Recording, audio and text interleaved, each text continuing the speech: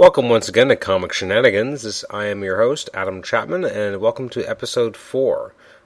Today's episode is all about the comics that were released this week, the week of August the 22nd. So let's just jump right into it. To be honest with you, as a bit of a preamble, as a general overview of this week's comics, can't say I was really that impressed by the week in general. A lot of middling books, a lot of books that, they were okay. They didn't necessarily present a lot of really great stories. Some of the artwork was okay, but this wasn't a week. Last week, I think there was more books where I was like, this is really good, this is fantastic, this is really well written and well illustrated stuff. This was more of a week where I was kind of like, I kind of didn't go either way, and some of the material, not a lot of it really kind of grabbed me and really made me excited. So let's just jump right into it. The first book we're going to take a look at is Amazing Spider-Man 692. This is a pretty big issue, at least it should have been. It's the big 50th anniversary of Spider-Man, and Dan Slott's doing a bit of a turnaround on the classic idea, and that now we already know that Peter Parker is Spider-Man. However, now he gets a sidekick who's kind of born of the same kind of circumstances. Now, for this, I do have to apologize. I haven't actually had a chance to read the two backup Spider-Man for a Night by Dean Haspiel, or Just Right by Joshua Hill, Fialkov, and Nuno Platti. So I do apologize in advance, but I was able to read the main story, so my rating is going to be mainly for just the main story, the main meat of this issue, which is Point of Origin, which is by Dan Slott and Humberto Ramos. This is a book which was very highly publicized because Spider-Man's going to get a sidekick. It's this new character Alpha. The character's name is actually Andy Maguire, which is a wink and a nod to Andrew Garfield, who played Spider-Man in the most recent Amazing Spider-Man movie, and Tobey Maguire, who played Spider-Man in the original Sam Raimi trilogy of Spider-Man films in the aughts. So this is what people were really like. This could be something special. This could be really good. Really, after last issue, which was just such a strong end to the Lizard storyline, and then you also had Roderick Kingsley showing up, I was so pumping my fist in the air and really excited by what Dan Slott was doing. And then we got into this issue, and it just was very much like so what? I can't say I was really that interested or engaged by the new character of Alpha. I do like that, Peter Parker's creating something, Parker Particles, and there are some humorous bits in here with regards to how they kind of handle that, but for the most part, it just kind of felt like an issue that, it was trying too hard to create a character who's kind of like Peter Parker today, and it almost made me feel like Peter Parker is even rarer than he could have been before, because nowadays it almost makes it seem like young people who are in that kind of situation, who are at school, kind of ignored by people, are just kind of jerks. Like, Andy Maguire is a jerk character. He's not written in a way that really makes me want to read more of him. I get what Dan Slott's going for, and it's kind of showing that, but you have the juxtaposition of this kid is Peter Parker's responsibility because he's transformed because of his experiment. You also have that this kid has this power and no sense of responsibility. He's also a very public hero as opposed to Peter Parker was always very secret. So I get the kind of the play that he's trying to go on here, but it really did not make me want to read the next two installments. It made me want to just skip them over and go right to the Hobgoblin arc.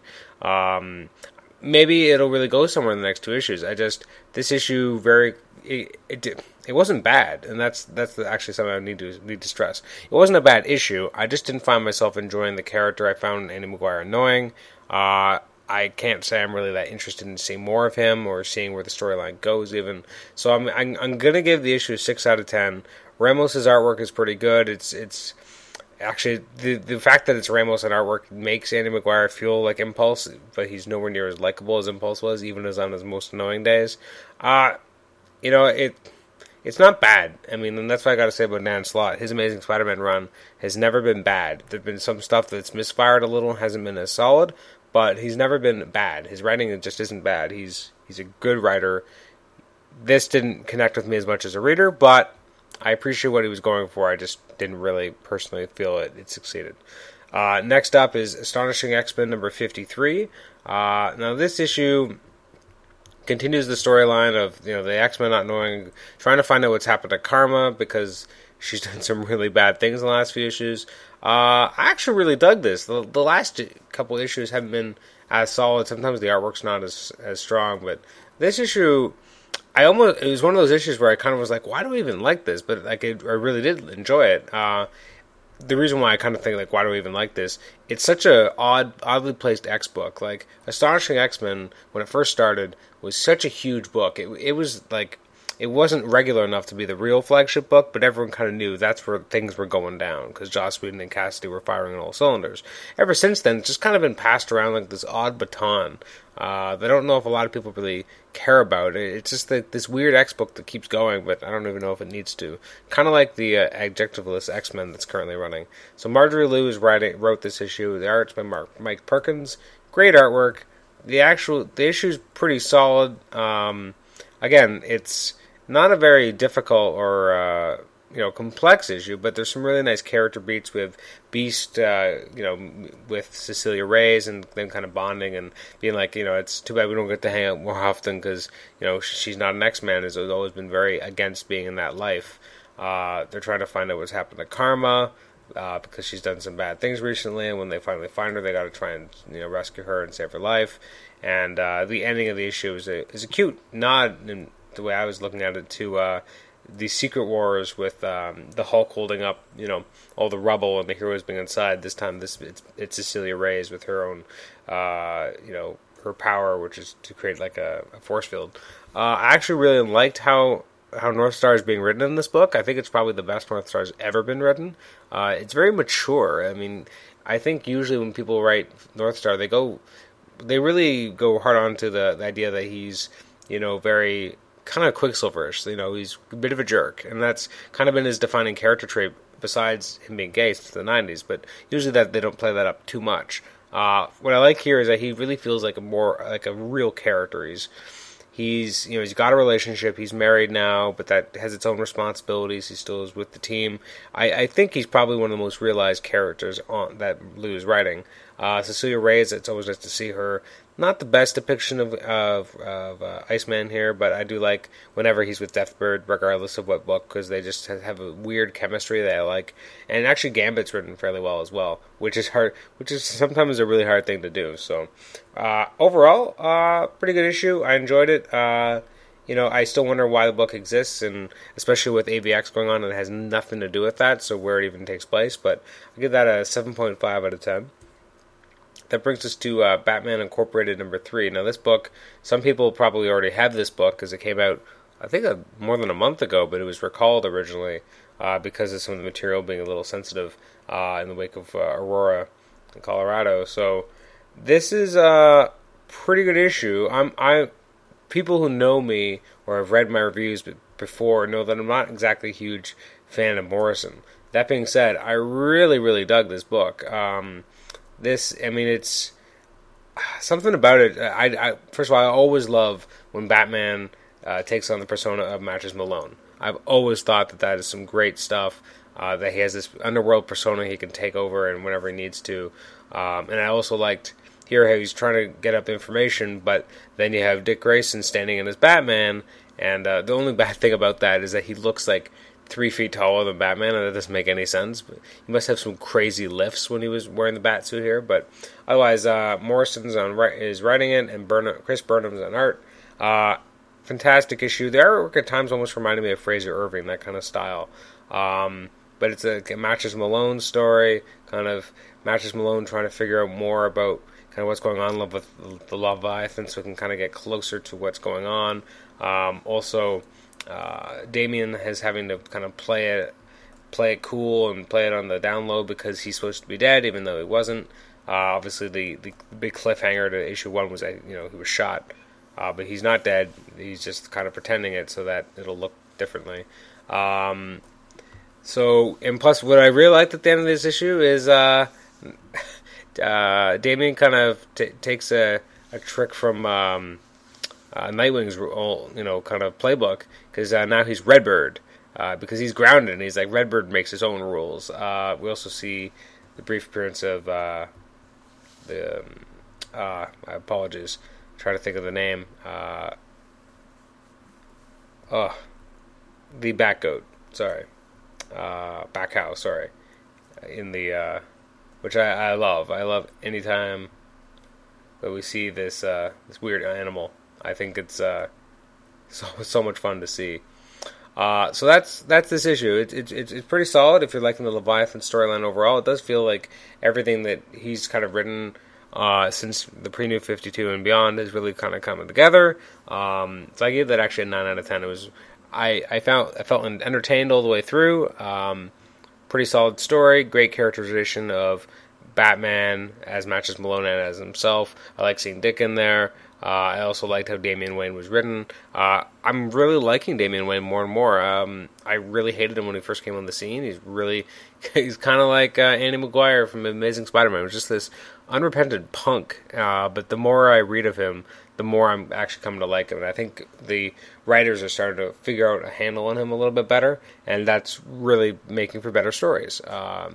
Because now he has more of a personality. He's not just a jerk. He's got a lot to prove, and he doesn't want to sit in the sidelines. He wants to be part of things. He wants to be in the action, and sometimes it gets him into trouble. But I mean, he's a headstrong, strong character now, and not just a headstrong jerk, which is originally how he was kind of written. So, as I said, 9 out of 10 for Batman Incorporated number 3.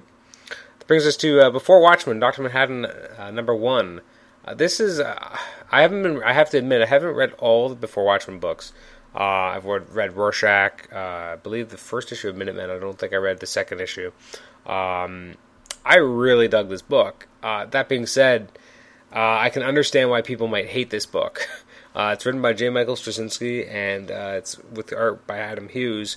Fans of Adam Hughes will know that he does not usually do interiors anymore, so you should really enjoy every panel here. It is gorgeous, because it's really rare that he's even doing panel work, so it's some gorgeous panels. The issue that people might have with this is that, well, first of all, it retreads a lot of ground that Alan Moore had already laid for the character in Watchmen, so that there's already kind of that going on. But that being said, and I really liked how JMS kind of took what we already knew of the character and the way that Alan Moore wrote the character, and then did a little bit more with it, and kind of looking at the idea of Schrodinger's box and what that means for alternate realities and what that means for a man like Dr. Manhattan. It does kind of meet in that there are certain implications definitely throughout the issue that he can kind of affect time and these choices and realities, whereas the original Watchmen was definitely more of a predestination, and that these things were always going to happen. Like, he didn't stop the JFK assassination because it was meant to happen. That's just the way it already played out. This feels a little different because he can kind of see the differences, and it looks like he kind of subtly influences a change in the timeline, so that he's partnered up with Silk Spectre instead of with Rorschach on one of their first patrols. That being said, these are the types of things I thought about afterwards. But when I read the book, I loved it, and I felt like it was just a great. It really picked up exactly from character beats that we already saw in Watchmen, but challenged a little bit of it. And I like alternate reality stuff. I like the idea of alternate realities, and that every action or inaction causes another reality to be made. So the fact that JMS really leaned hard on that, and you can really get away with that with a character like Dr. Manhattan, because it's so ingrained in who that character is and how he even perceives time, and just the quantum mechanics of it all. So I thought it was actually really good, fantastic. The artwork was gorgeous. It was really meaningful. I love the idea of, what's in the box, what's inside the box, what is the perception. JMS did a brilliant job, and Adam Hughes is probably the best artist that could be accompanying him on this book. So I definitely gave that a 9 out of 10, almost a 9.5. It was just, maybe the Before Watchmen books don't need to exist, but if they're going to exist, they might as well be damn good. And that's what this was. So did we need this book? No, we didn't. But did I enjoy it anyway, and was it really good for what it was? Hell yes. So it's definitely worth giving a listen to. Next up is Captain America Namor 635.1. I almost feel like they should just drop the and blank and just be like Captain America Presents or something, because that's basically what this book is now. And I think it's just driving collectors who like having a book and its numbering continue, and then this is just more like, this issue is going to be Captain America and Iron Man, Captain America and Bucky, Captain America and this, Captain America and Hawkeye and Namor, and it's just, I feel like it just needs to kind of stop. I like that it's these different team-ups, but it almost just needs to be Captain America team-up, or is there something else? It doesn't need to be changing its name every issue. And plus, being a Namor team-up is oddly placed considering how AVX is going on, because it has nothing to do with that. Nothing at all. It's totally just a flashback story. So it's just kind of odd placement, especially with next issue is going to be totally different. It looks like it's going to be more of a Black Widow issue. So it's kind of confusing as to why they'd even bother. That being said, great issue. I really like how they portray Captain America and Namor. We don't see a lot of Namor on his own from the World War II perspective, and what he was thinking, why he was really getting involved, and how he really worked with Cap.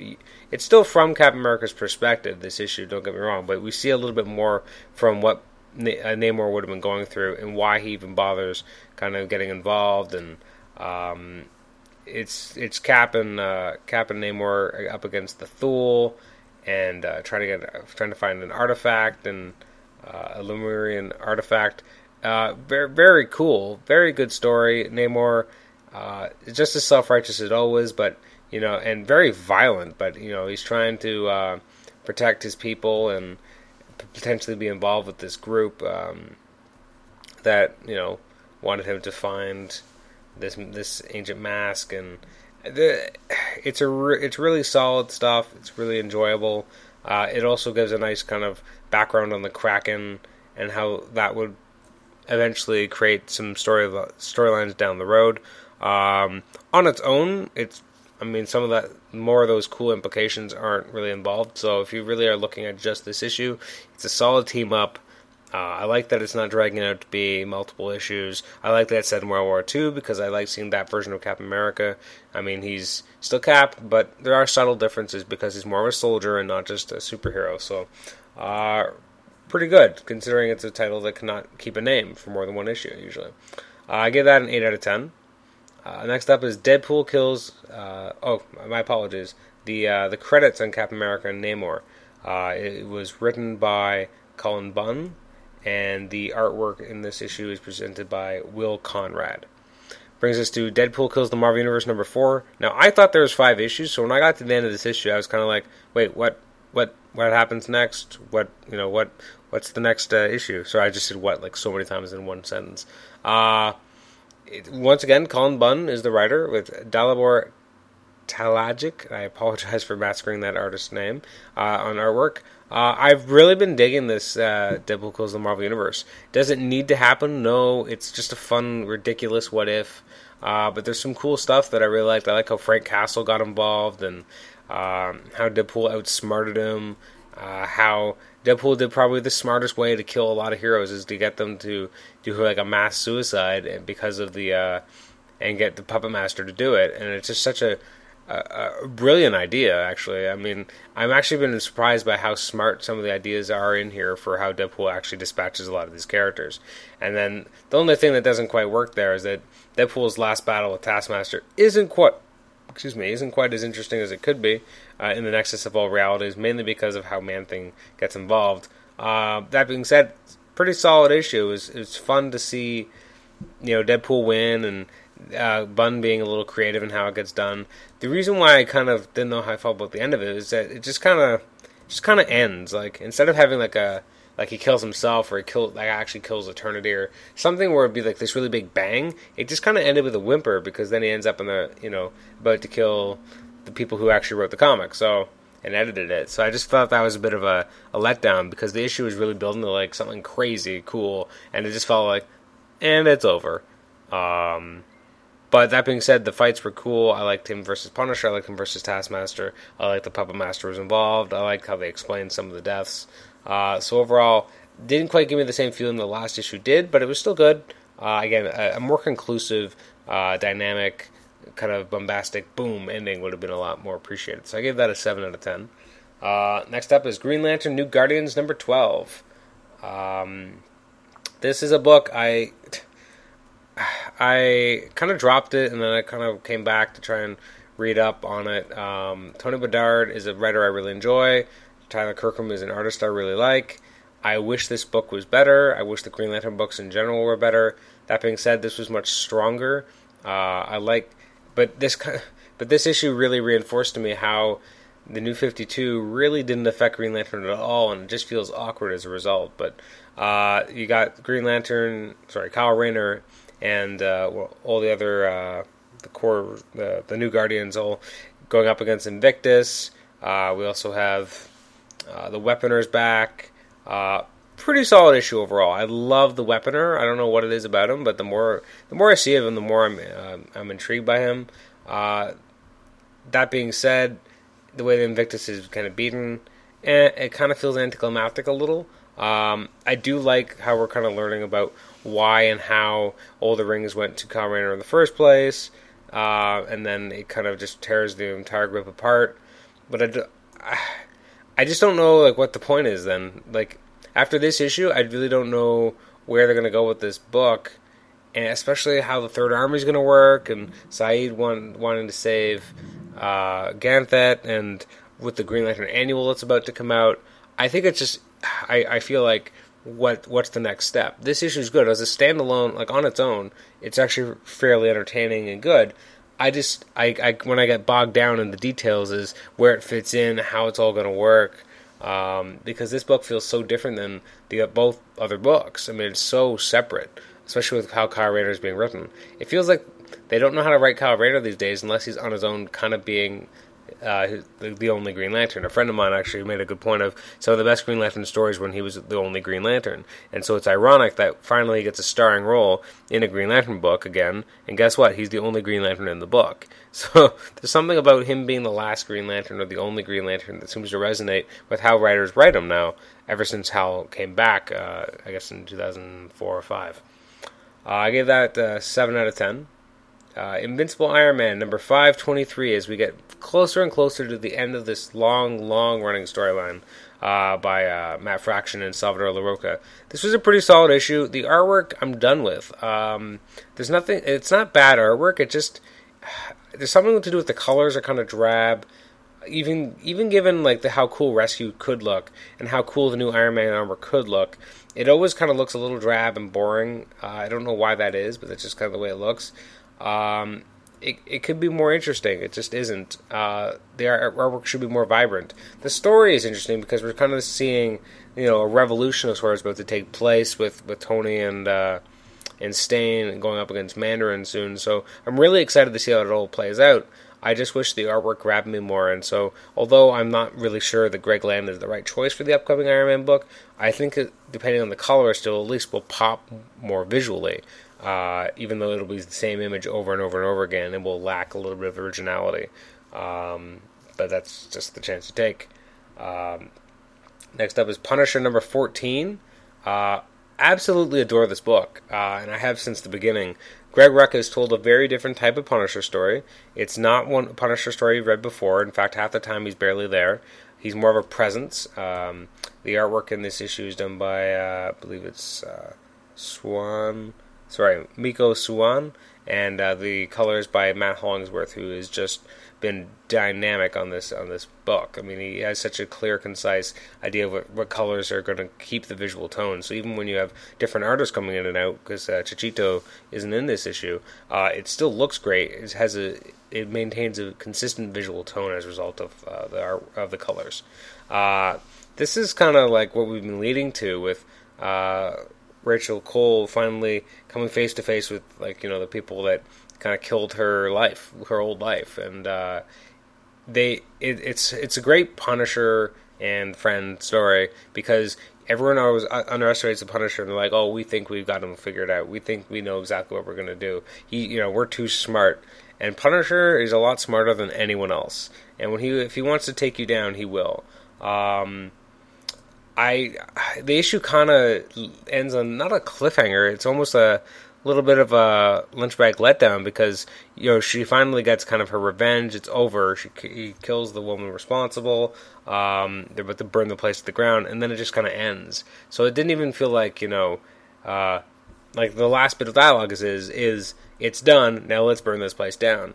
And I didn't even get the sense from that. It was like well, let's burn this place down. Bum, bum, bum. But instead it was just more like, let's burn this place down. And I'm like, where are we going next? What's the next? Is the next issue? Are we actually going to see it burn down? Like, it just felt like this weird, inconclusive ending, especially with how long the story's been going. And I'm also not sure how many more issues there are of this title. I mean, I think there's at least one before we get Warzone coming up. So I'm curious to see how it kind of all wraps up. I'll be sad to see this book go, since Warzone wraps up Rucka's run on the character. It's been so different.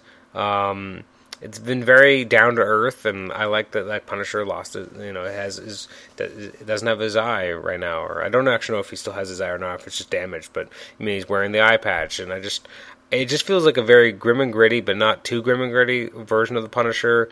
And he's just been written exceedingly well. He's a real badass in this book. The artwork is fantastic, as I already mentioned. So it was very solid. So I give that an 8 out of 10. Next we have Secret Avengers number 30. This book, man, I just feel so confused half the time. Like, I like how the book started off with, the Shadow Council, and did that for like 2 arcs, but then it got involved in Fear itself, and it kind of lost its way. And then you had, did it get lost in Fear itself? Maybe it didn't. I apologize. No, I think it got lost in Fear itself, but you also had Warren Ellis writing his great one-off stories about the Shadow Council, which didn't really move the Shadow Council story forward at all, but told amazing quick stories. And then you had Hawkeye come aboard the book when Remender did, and it just felt like, and we had that weird father story, and then you had the weird AVX tie-in. So the book's really been bouncing around between really good and just kind of odd and strange. So now you got Rick Remender writing still with Matteo Scalera, I apologize. Finally bringing Max Fury into it, so I guess they're kind of tying this off. I like part of the issue. The artwork wasn't really quite to my taste. You have Venom kind of breaking in and trying to break the rules, and try and figure out and fight Taskmaster to get the crown that he's got that he's going to give to Max Fury. You got some nice Ant-Man action in there as well. A great high-speed chase with Valkyrie and Hawkeye going after Taskmaster. That would have been a lot better if a different artist had done it. It's not that it's necessarily badly illustrated. It's just, I think it could have been stronger. It could have been a little bit more dynamic visually. The artist definitely does his best, but I think it got a little bit more confusing at times to really know what was going on. And then Max Fury, I like the idea that he's bringing all these people together. He wants everyone to basically join the Abyss. He wants to put all these things together to create this super crown. And then when he finally does, it doesn't work. And at the end of the day, he's not human. That's really cool, and I almost thought that should have been the end of the storyline, because I think that would have worked at a very strong level. Like, at the end of the day, this guy who pretty much felt he was human because he's an LMD who's come to life and gone insane, isn't human. And so everything he's done, his big plan to get this together to do all this mind control and really have the Abyss take over, was for naught. And it's almost heartbreaking, but not, because he's a villain. And then you have Taskmaster put it on, and I was just like, I actually would have been happier if the storyline had ended, because where's it going to go next? They're just going to fight Taskmaster and get the crown off of him, and then it's just going to be over. Is there really a reason to that we need to see that? So I personally don't think we need to. So I gave it a 7 out of 10. The artwork could have been stronger. The ending could have been a little stronger as well. It's not bad. Again, a lot of this stuff this week it's okay. It's not amazing. Didn't blow my socks off, but it was still okay. Next up is Superman number 12. I admit I haven't been reading all these issues, and this just kind of felt like the same problem that we had earlier on in the series, where we just kind of had things happening, and I think this was definitely better than I expected it to be, because it felt very like, and now he's up against this creature from another reality, and Dan Jorgens is doing the story and the pencil art, but it actually became something much more by the end. A great I was actually surprised that Superman kept being so hardcore on, like, you killed people, and not kind of understanding that, like, this creature, this alien doesn't even want to be there. It just wants to go back to its own reality, and that it was brought here against its will, and it didn't mean to start all this, and just wants to go home. It very much feels like a late 80s, early 90s kind of Superman story, I think it isn't until the second half of the book where it really starts to pick up, and you realize that Superman needs Clark really realizes that he needs to live more. He needs to not just be Superman. He really needs to open himself up to all, and he's been cutting himself off from life, and that now he's going to. So he goes bungee jumping with Lucy Lane, which is a great. It's a great image of seeing him jump and her not knowing that he can fly and be Superman and everything, obviously, because that would kind of take away the impact of doing bungee jumping. But this is the first time in a while where I can actually say, like, man, Superman's having a good time. Like, I think a lot of the more modern Superman stories, especially in the New 52, have made his life seem so serious. And this was just Clark having fun, like being, you know what, I gotta be able to live my life. I can't just be Superman. I can't be serious all the time. I'm allowed to have a life as well. I do good things in the world, and I will endeavor to continue doing so. But there's also time for Clark. There's also time for Clark Kent to have a good time and to cut loose. And I like seeing that. The first half of the issue still drags a little, but the latter half, especially when you get to the end, it really feels like a nice fresh beginning. Like, Superman can have fun. It just feels like a different Clark, which is good. Because if you're going to do New 52, why not make Clark feel different? A lot of the times he didn't quite feel that different. He kind of felt the same. This issue really made it feel like, no, he is different. He does feel a little younger, and he does feel like someone who's been burdened with lots of responsibility. But you know what? He doesn't need to be, and he can have fun. So I really like that. I gave it a 7 out of 10, however. Next up is Teen Titans number 12. I gave it a 6.5 out of 10. This book is I read it every couple issues, and I'm not a huge fan of it. Brett Booth does the art, Scott Lobdell doing the writing. It's not bad because what I realized as I read this book, and I just recently in the last week or two watched all the Young Justice episodes from season 1 and from the first 7 of season 2. So when I read this book, suddenly I enjoyed Superboy a lot more because I was reading him like the Superboy from that, which he really is. I mean, he is more the Superboy from Young Justice than he is from the pre-New 52, which is the one I always remembered and knew most. But this is a Connell who's more like that. So it's basically Tim Drake and Superboy trying to stop Wonder Girl, who's been possessed, and finally trying to free her. And then from this armor and what that kind of means, it's actually pretty cool. And how she kind of has to be the one who wears this thing, and it's her cross to bear, or else a lot of people are going to die. So I like the issue because the main focus was on the 3 characters I know the best, which was Red Robin, Superboy, and Wonder Girl. It didn't focus as much on the other characters, which I think was better because I'm not as big a fan of them. And so by keeping the focus tight and the action plentiful, and it just felt like more of a old school kind of read, I actually dug it more than I thought I would. So I gave it a 6.5 out of 10. The backup story by Nishija and Jorge Jimenez, not as huge a fan.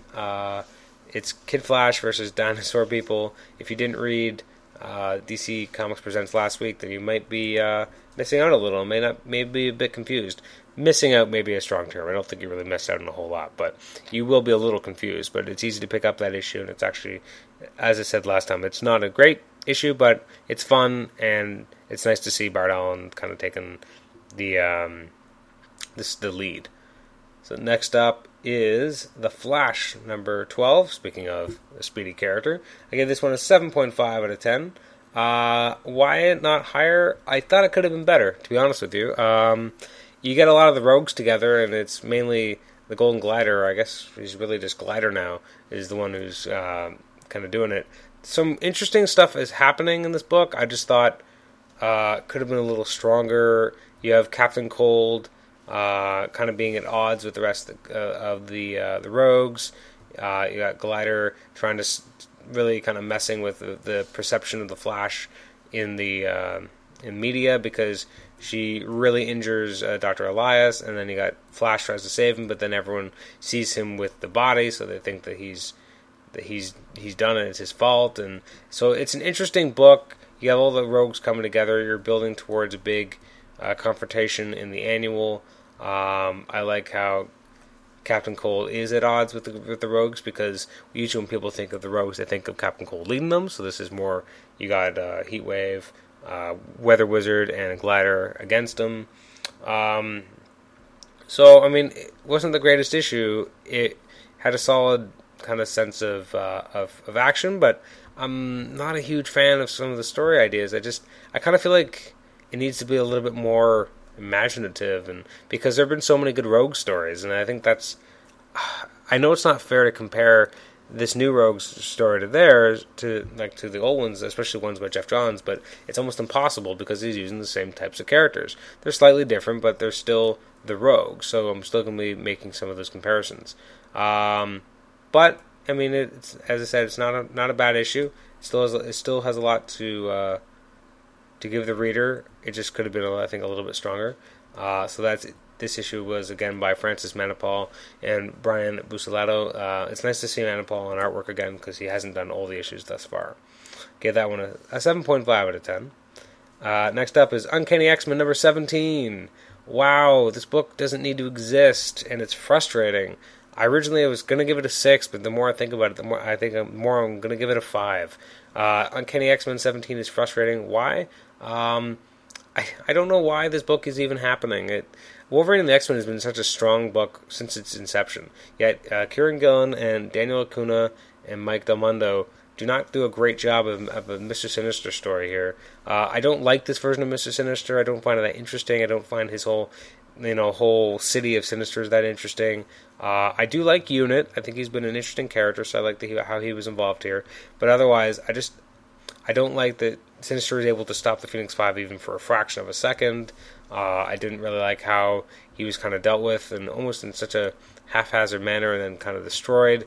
And then, and how Cyclops seems even more villainous here than he does in AVX, if that's even possible. Just when he's like, Sinister species is done. The world is safe and entirely ours. Really? Where's your mustache? You have to be twirling your mustache if you're going to say stuff like that, Cyclops. So I was really disappointed. Give it a 5 out of 10, actually, now the more I think about it. Given all the AVX tie-ins that we've had, some of them really good, some of them not so good, some of them didn't need to exist, some of them just seem to invalidate everything I've been reading already in AVX. That's how I felt about this. It didn't need to happen.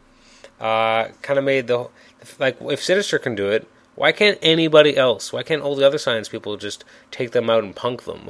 That's basically what happened here. And it just felt disrespectful to those characters. Although them being possessed by the Phoenix and acting the way they are is already disrespectful enough. Next up is Venom number 23. This is the first issue to not have Rick Remender writing it. It's by Colin Bunn. That's a common name this week, isn't it?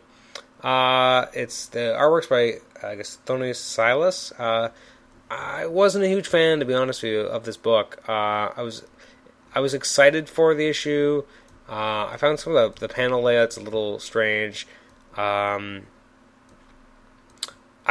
guess I don't like. Wasn't a huge fan of the whole.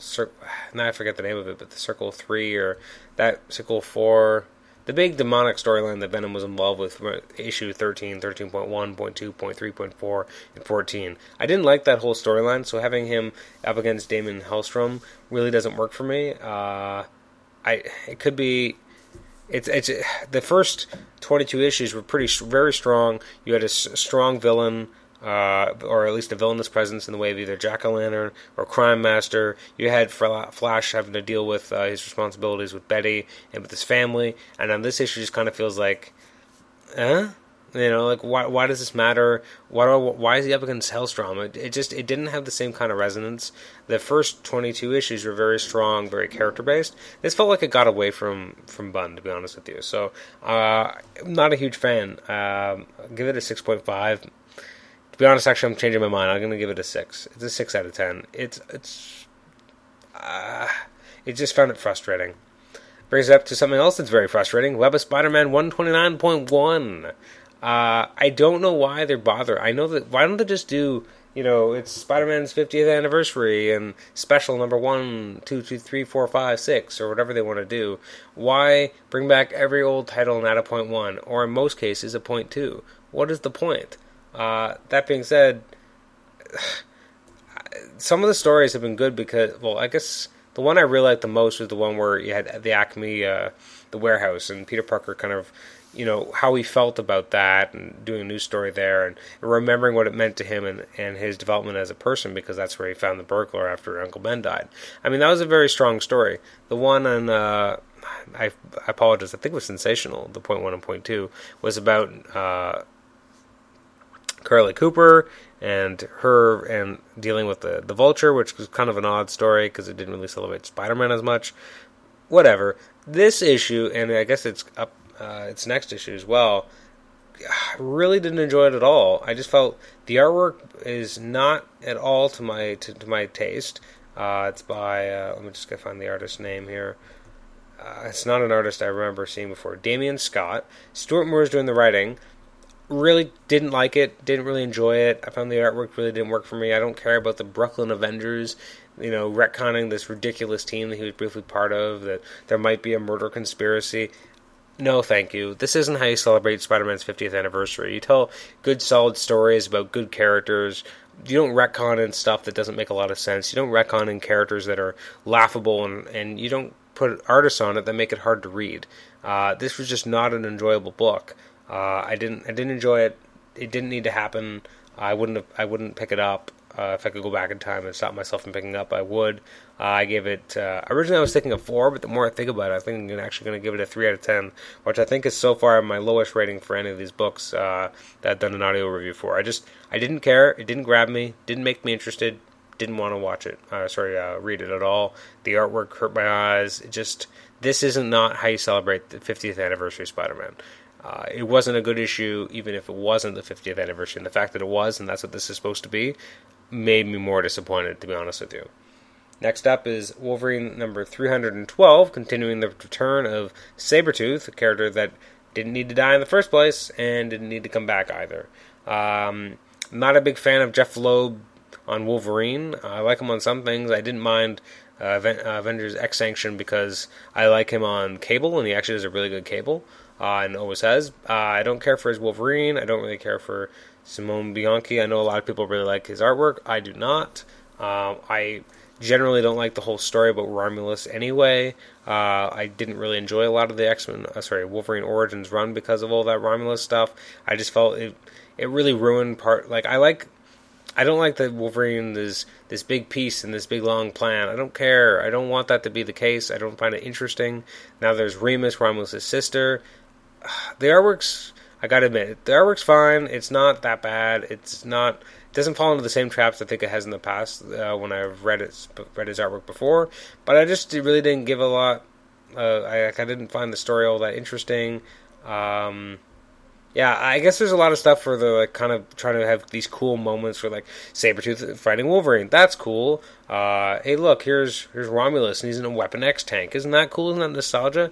I don't care. I don't enjoy it. It's not fun. I just find the artwork's a little drab and dark, and it's got nice detail, but I don't like the overwhelming feeling of just darkness and taking itself so seriously. And I just don't care about Romulus. The writing is so over the top, and this just isn't the type of Wolverine story I want to read. I don't care. I gave it a 5 out of 10. It just wasn't that enjoyable. It just kind of happens, and ooh boy, there's a Remus because there's a Romulus, and look, just like in the ancient days of Rome, Romulus and Remus.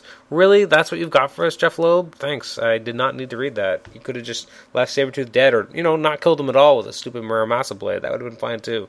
So thanks for that. Thanks for nothing. Next up is X-Men Legacy 272.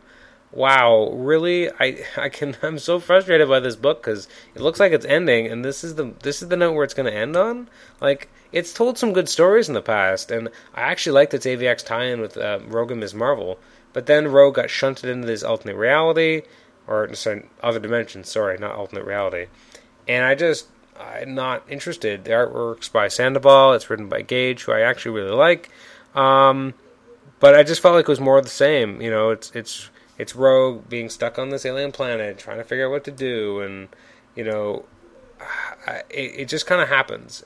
I don't understand the need for this story. It's not a very strong Rogue story either. It just kind of happens, and her getting involved in basically a big war on an alien planet.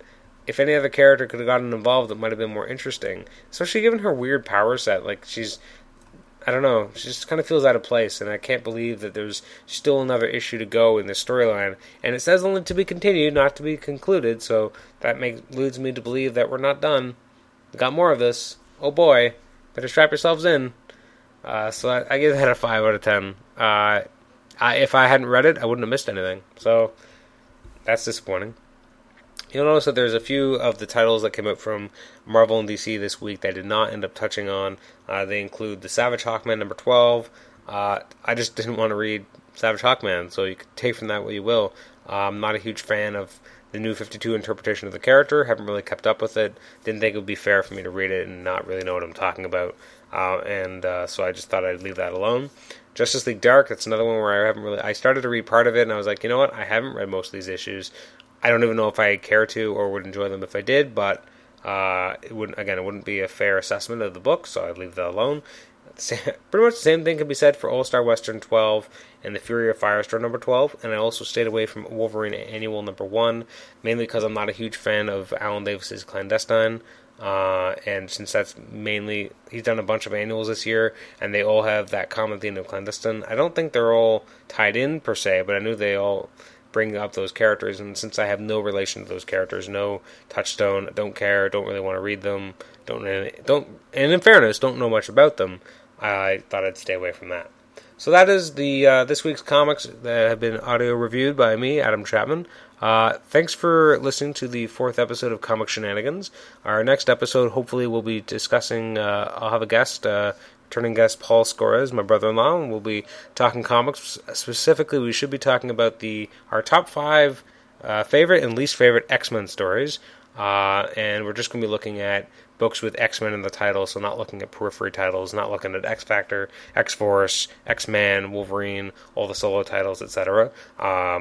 Except in the cases where we're referencing a mega storyline. I'm sure one or both of us will mention Operation Zero Tolerance at one point or another. So thank you for listening to Comic Shenanigans. Make sure to be on the lookout for episode 5, which will be with Paul Scores, talking about X-Men top 5 favorite and least favorite X-Men stories. Thanks for listening. Have a great day, and make sure to have a shenanigan.